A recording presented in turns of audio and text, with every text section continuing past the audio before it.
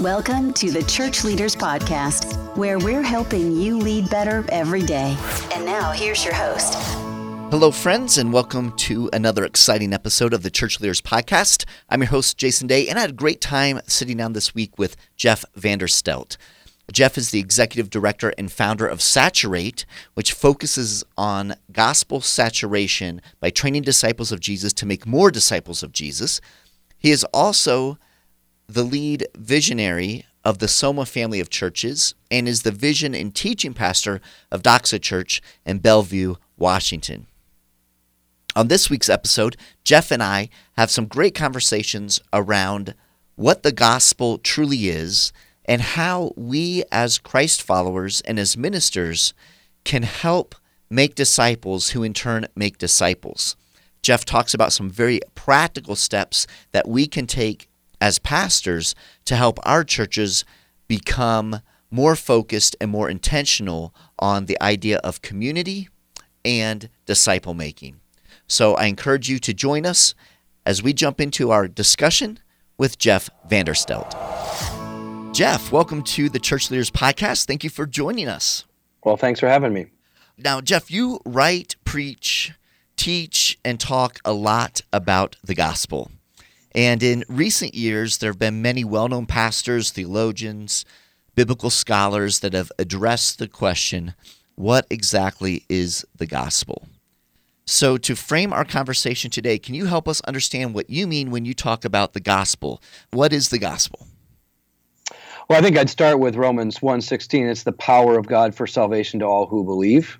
So that's the simple phrase of it, but it's really found. Believe what? Believe in the life, death, and resurrection of Jesus Christ, the life of Jesus for our righteousness, the one who lived perfectly submitted to God the Father on our behalf as a human who did what we don't, who went to the cross as a substitutionary atonement to die for our sins and to take on our sin, and then in exchange grant us by faith in Christ his righteousness, and then rose again on the third day to overcome Satan, sin, and death, to enable us to live a new life by the same power of the Spirit that raised him from the dead. So that would be the power of God for salvation to all who believe what? Believe in the life, the death, and the resurrection of Jesus Christ for their justification, their sanctification, and ultimately their glorification. Excellent. Now, when you survey the church world, and we have listeners all over the world, but many of our listeners are here in North America. So let's just focus on the church world across North America. Jeff, where do you see we are kind of missing it when it comes to the gospel?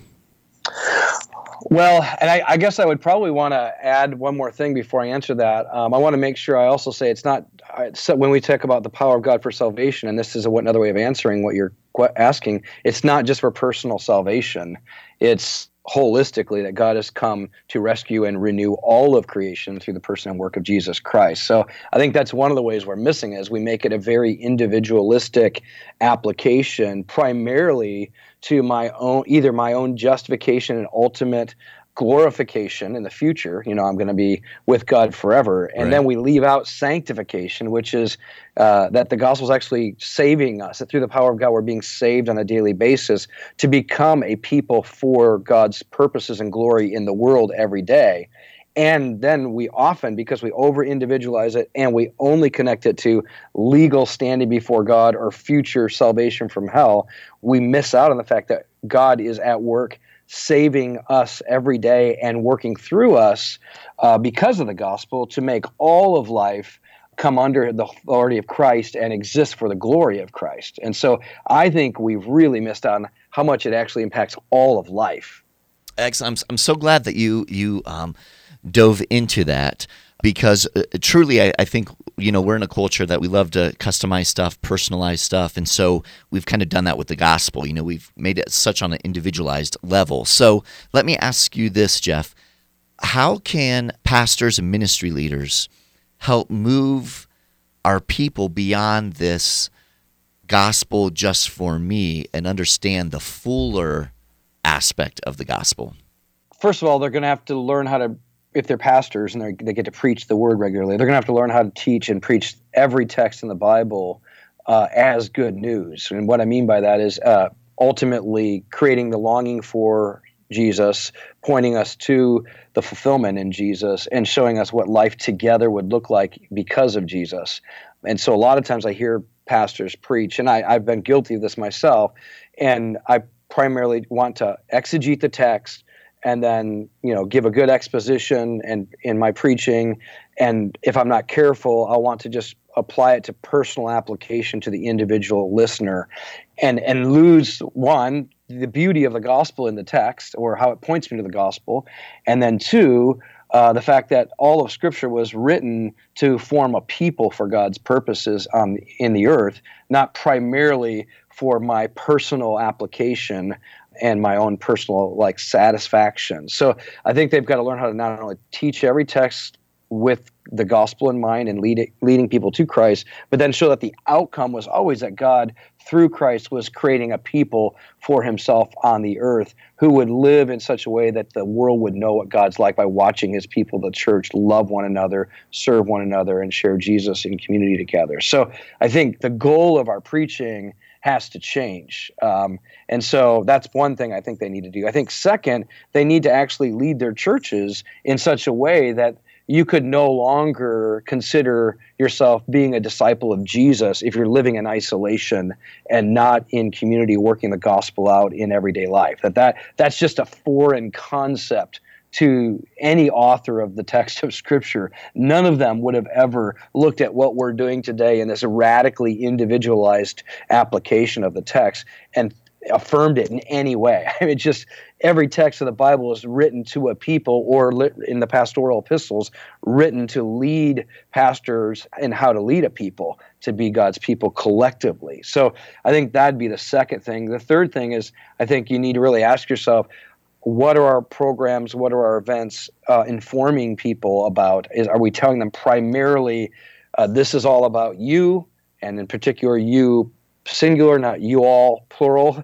And are we continuing to cater to a radical consumerism and a radical individualism that is so rampant in our culture? And I think we have to really do an audit on everything we're teaching and doing in our programmatic thinking and ask, are we actually just affirming an idolatrous view of man instead of a God-centered, Christ-centered view of God's people? Let me press in, Jeff, a little bit on that last point there. Can you give us some specific examples maybe of things that churches might commonly be doing that aren't helping our people open their eyes and their hearts to kind of the collective reality of being the people of God? Are there some specific things, or maybe some specific things that you've done in your church or those that you lead have done in their churches that kind of help our people move beyond this individualized view of Jesus and me?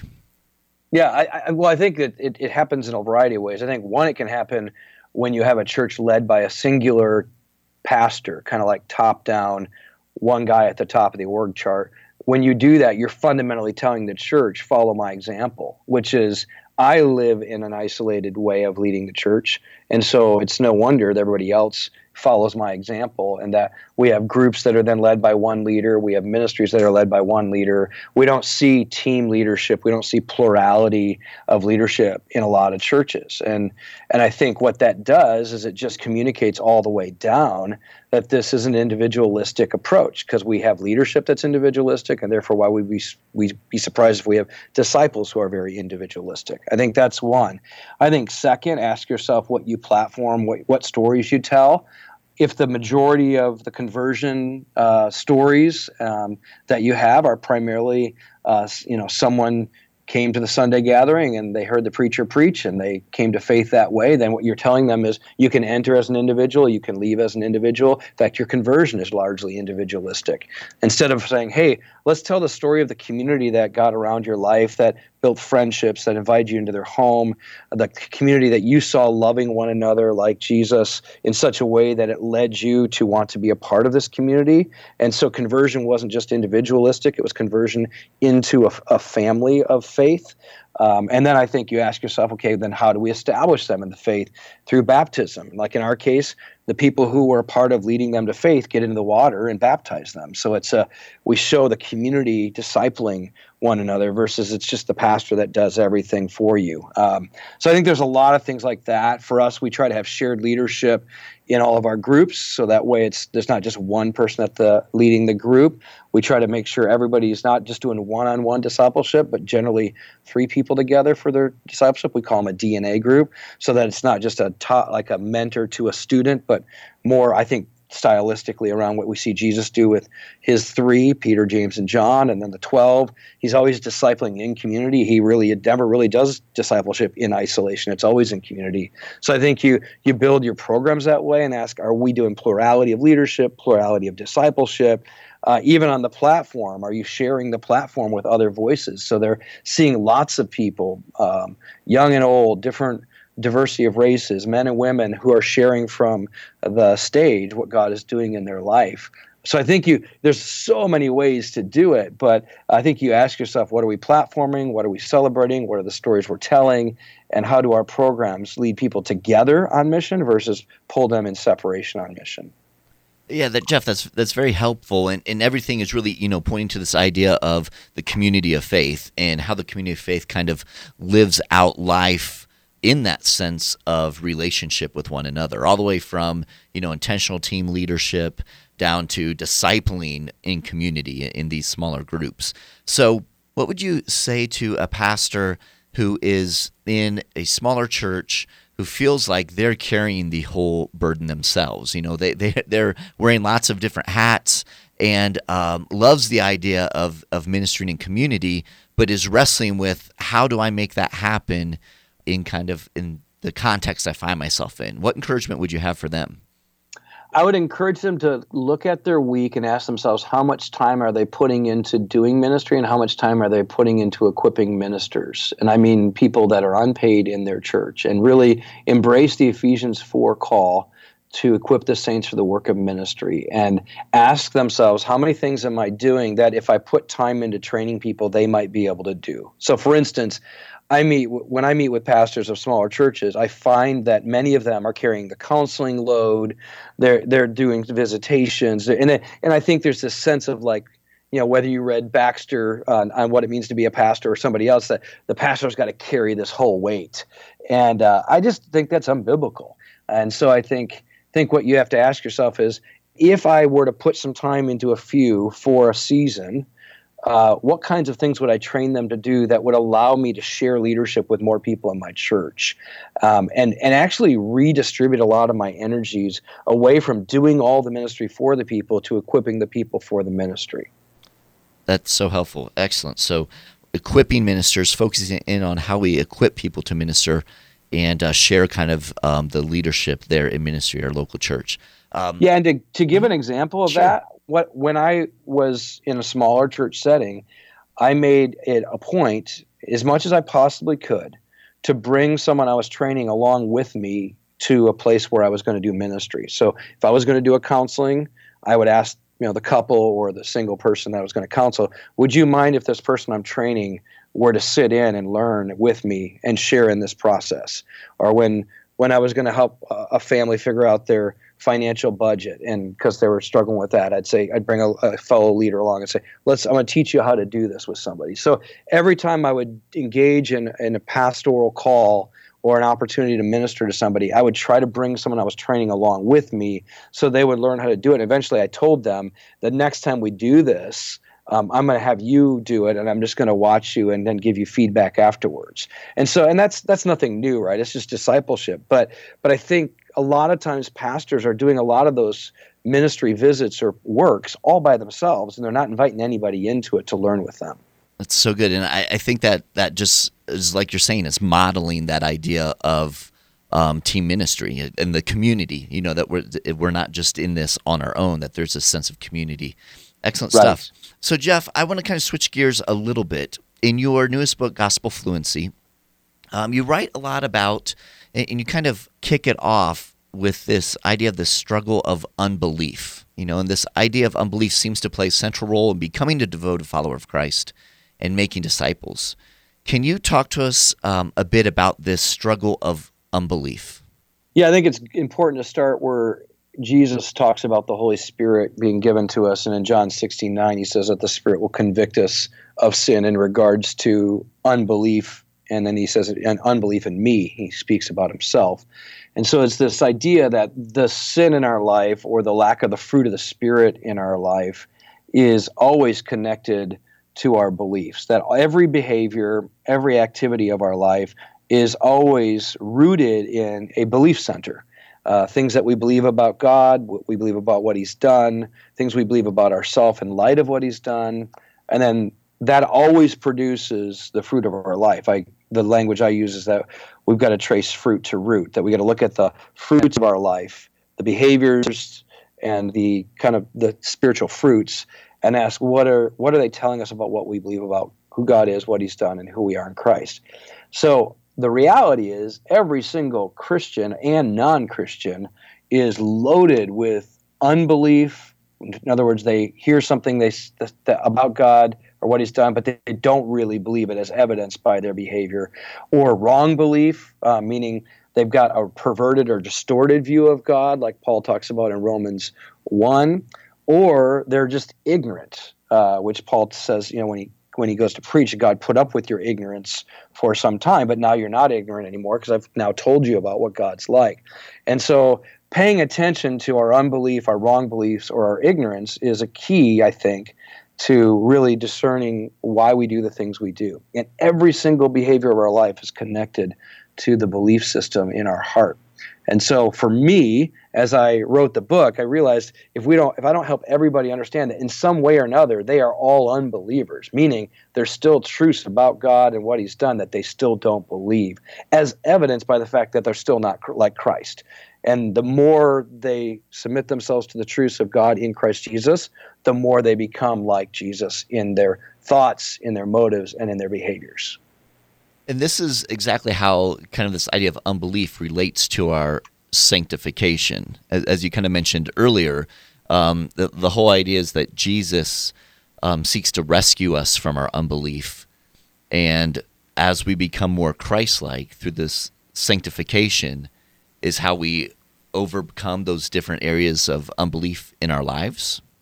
Yeah. So for instance, if you were to hang out with me and go, Jeff, you're really impatient with your wife. I don't know if that's true, but let's just use it as an example. And you were in community with me, and you sit down and say, Jeff, I want to ask you right now, what are you believing about who God is, what he's done, and who you are?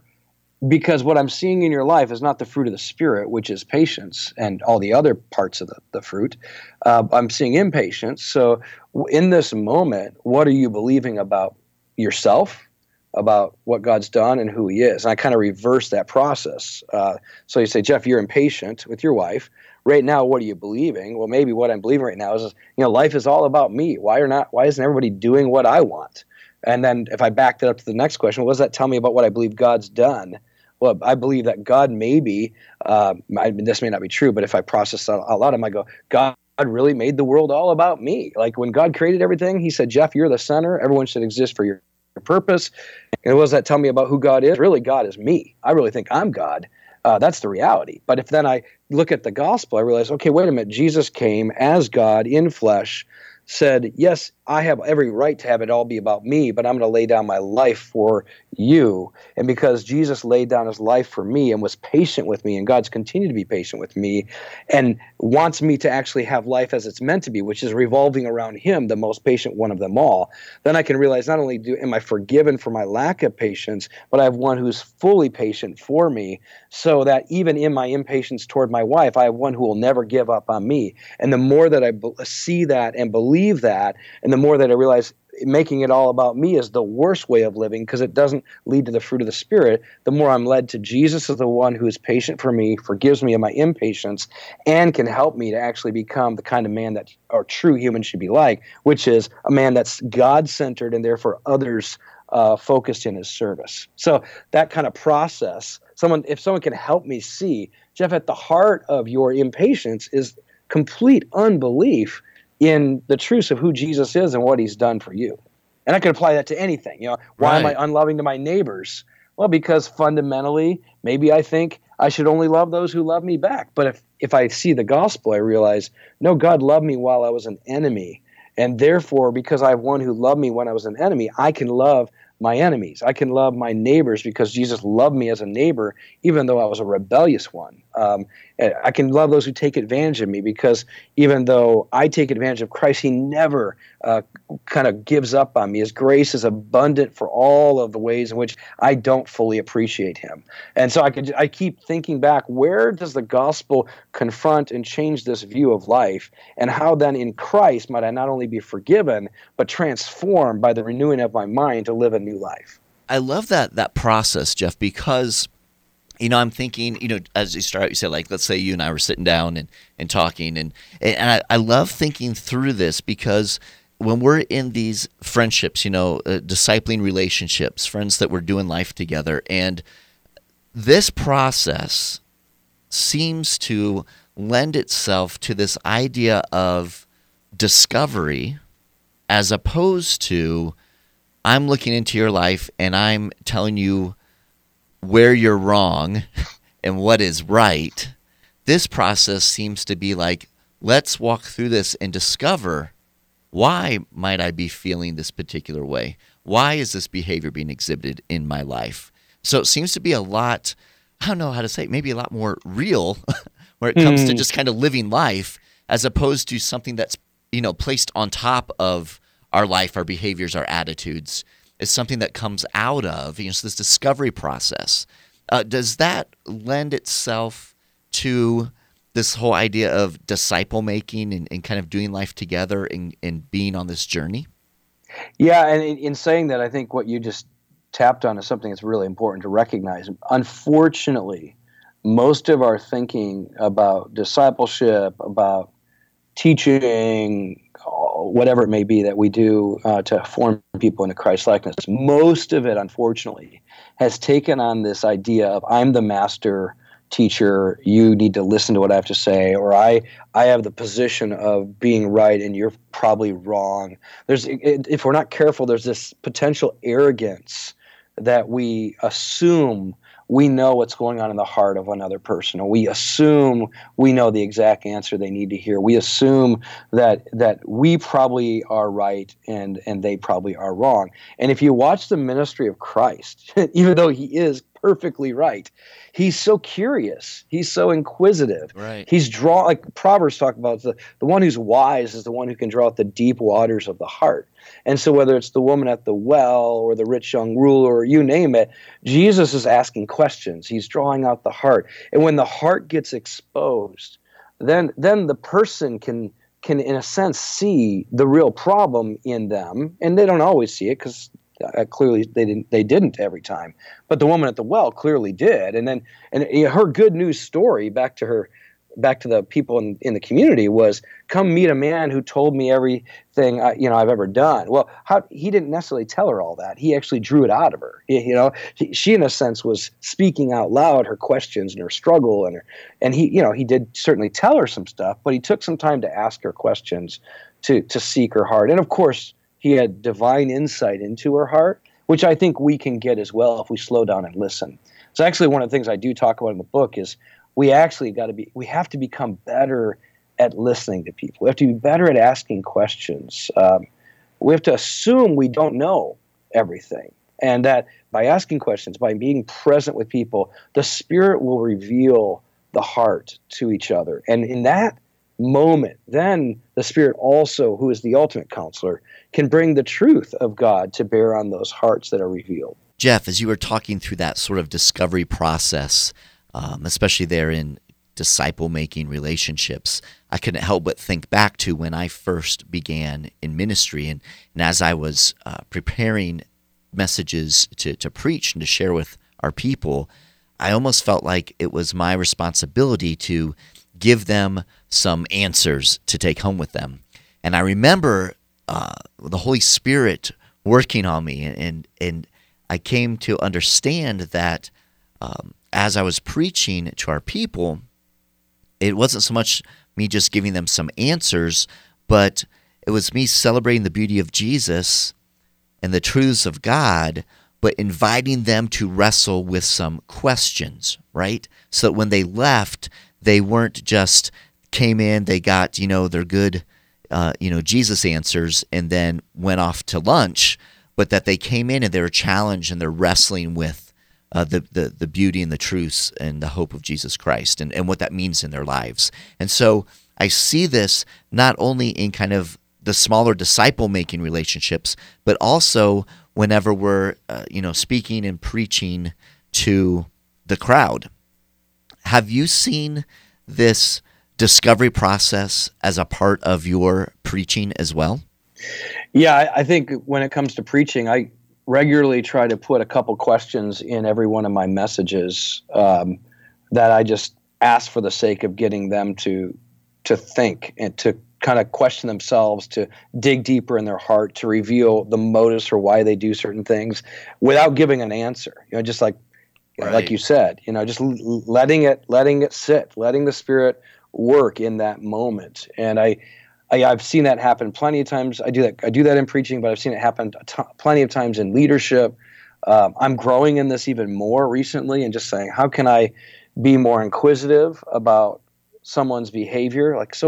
Help me understand why you would do that, or what would be the motive behind that kind of thinking or behavior. And so, just the more that I'm inquisitive, the more that I actually discover things I didn't know before, and find motives that I probably would have assumed on somebody that probably were maybe the motives why I might do something, but that's not always the same for somebody else. So, and then the other thing, as you know, I'm sure from being involved in ministry, is that when you give someone the opportunity to really open up and share, and you're genuinely interested in them, people will spill out all kinds of stuff that they've never told anybody. And I think if those moments don't happen, you're not really making disciples. Because unfortunately, then most of discipleship is information dump. It's just, I'm going to give you a bunch of things you should know.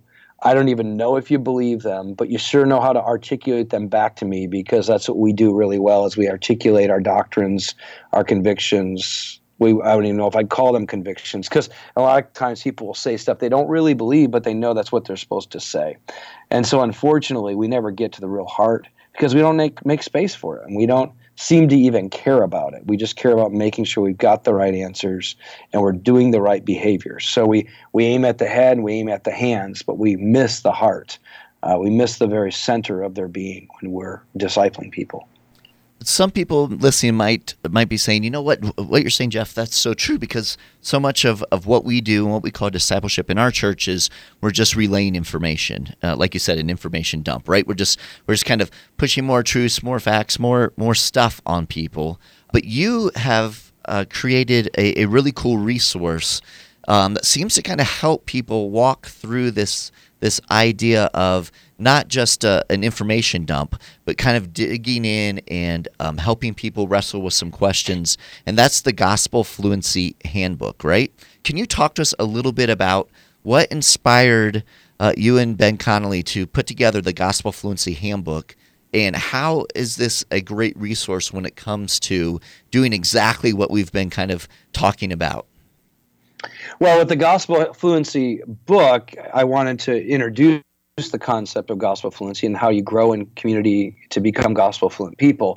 We realized that it would be really helpful to guide people through a process of not only studying and understanding what the concept was, but to actually begin to then apply these principles to one another in community in such a way that you would take the time to draw out the heart. You would take the time to really begin to not only practice gospel fluency, but learn how to draw the heart out of one another, so that we could really get to a heart level development. So yeah, we developed the handbook with the purpose of guiding a group, probably a small group, through that process of really getting after head, heart, and hands in their gospel fluency development. It's a 8-week study, right? And Go ahead. It's 8 weeks, and we're finding that some people prefer taking longer, because it is. Some people aren't used to going to the level that we're going to encourage you to go to. So some people are taking 16 weeks to do it and just slowing down a little bit more because it's so foreign in some ways to many people to even engage in community the way we're going to encourage you to do it. This idea of head, heart, and hands, holistic approach to encountering Jesus and making disciples seems to be a core characteristic of Soma churches around the world. Jeff, can you share with us a bit more about Soma churches? What is distinctive about the Soma movement?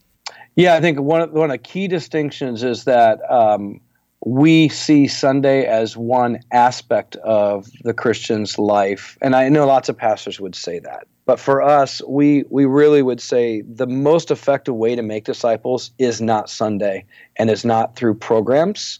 It's through everyday life. And unfortunately, if you don't make disciples in everyday life, meaning where you live, where you work, where you learn, where you play, the normal stuff of eating and celebrating and just that normal everyday stuff, if you don't make disciples in the everyday stuff of life, what you end up doing is you make curriculum-based disciples. They know a curriculum. Or you make Sunday-based disciples. They know how to be a Christian on Sunday.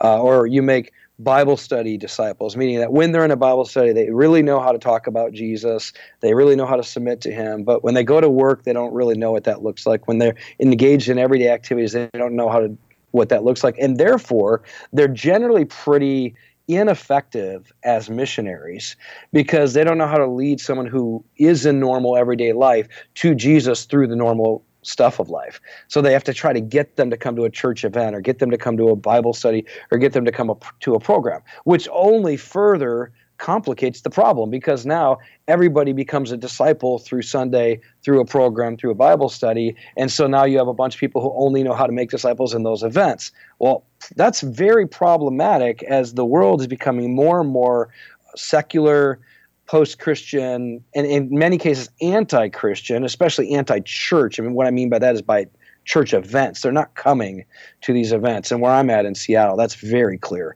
So then what we do is we sit back and go, like, well, nobody knows how to now reach the world. We don't know how to actually make disciples in the world because the only way we know how to do it is through Sunday and programs. So not only is it problematic for mission, it's actually problematic for making disciples who actually look like Jesus because in the majority of our life, we've never been discipled.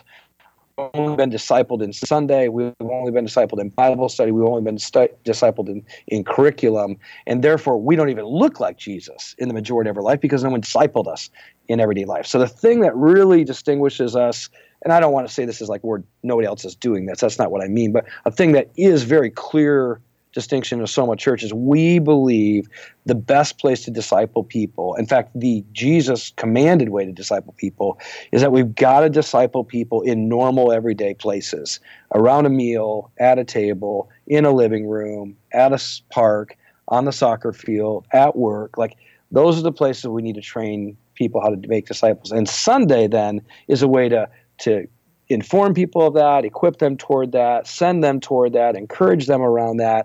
But we realize if they aren't doing it in everyday life, we actually are not effectively making disciples the way Jesus did.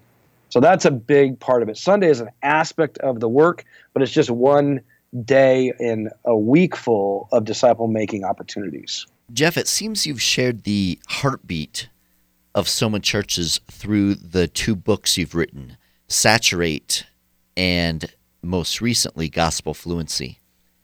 How do these books help ministry leaders and really all Christ followers become more intentional about living in community and making disciples?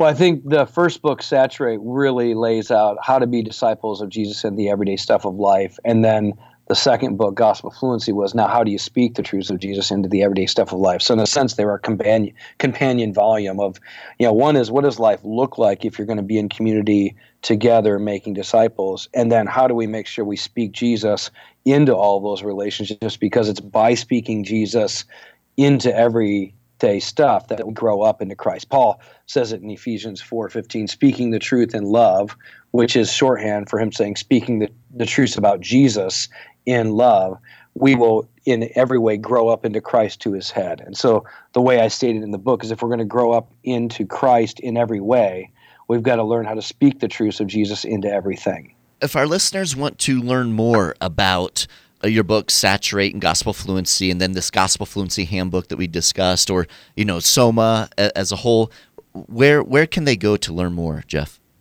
Well, I'd encourage you to go to saturatetheworld.com to find out lots of information about how you can get more equipping and training. We have videos and resources. You can even get coaching if you want in how to lead your church in these ways.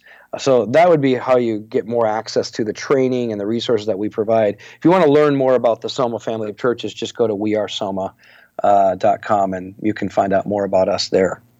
Awesome, brother. Thank you so much for taking time to share with our listeners. A lot of great stuff in this episode. Touched on a lot of great things. I think that will challenge us as pastors as we seek to live out the calling that Jesus has given us to go and make disciples. So thank you, Jeff, for all you do for the kingdom, and thank you for spending time with us today on Church Leaders. Thank you very much. I appreciate you taking the time to be with us on this week's episode. Every week as we are putting the episodes together, we're thinking of you, our pastors and ministry leaders, and striving to provide insightful and inspiring interviews as you seek to grow as a kingdom leader. So we hope you're finding value from the Church Leaders podcast, and if so, we'd certainly appreciate you taking a few moments to head over to iTunes and leave us a review. Your positive reviews and ratings help other church leaders more easily find our podcasts so they too can benefit from these interviews. Again, we thank you in advance, and if you have any comments, any questions, suggestions, or ideas for guests, I would love to hear from you. You can send me an email to podcast@churchleaders.com, or you can connect with me on Twitter.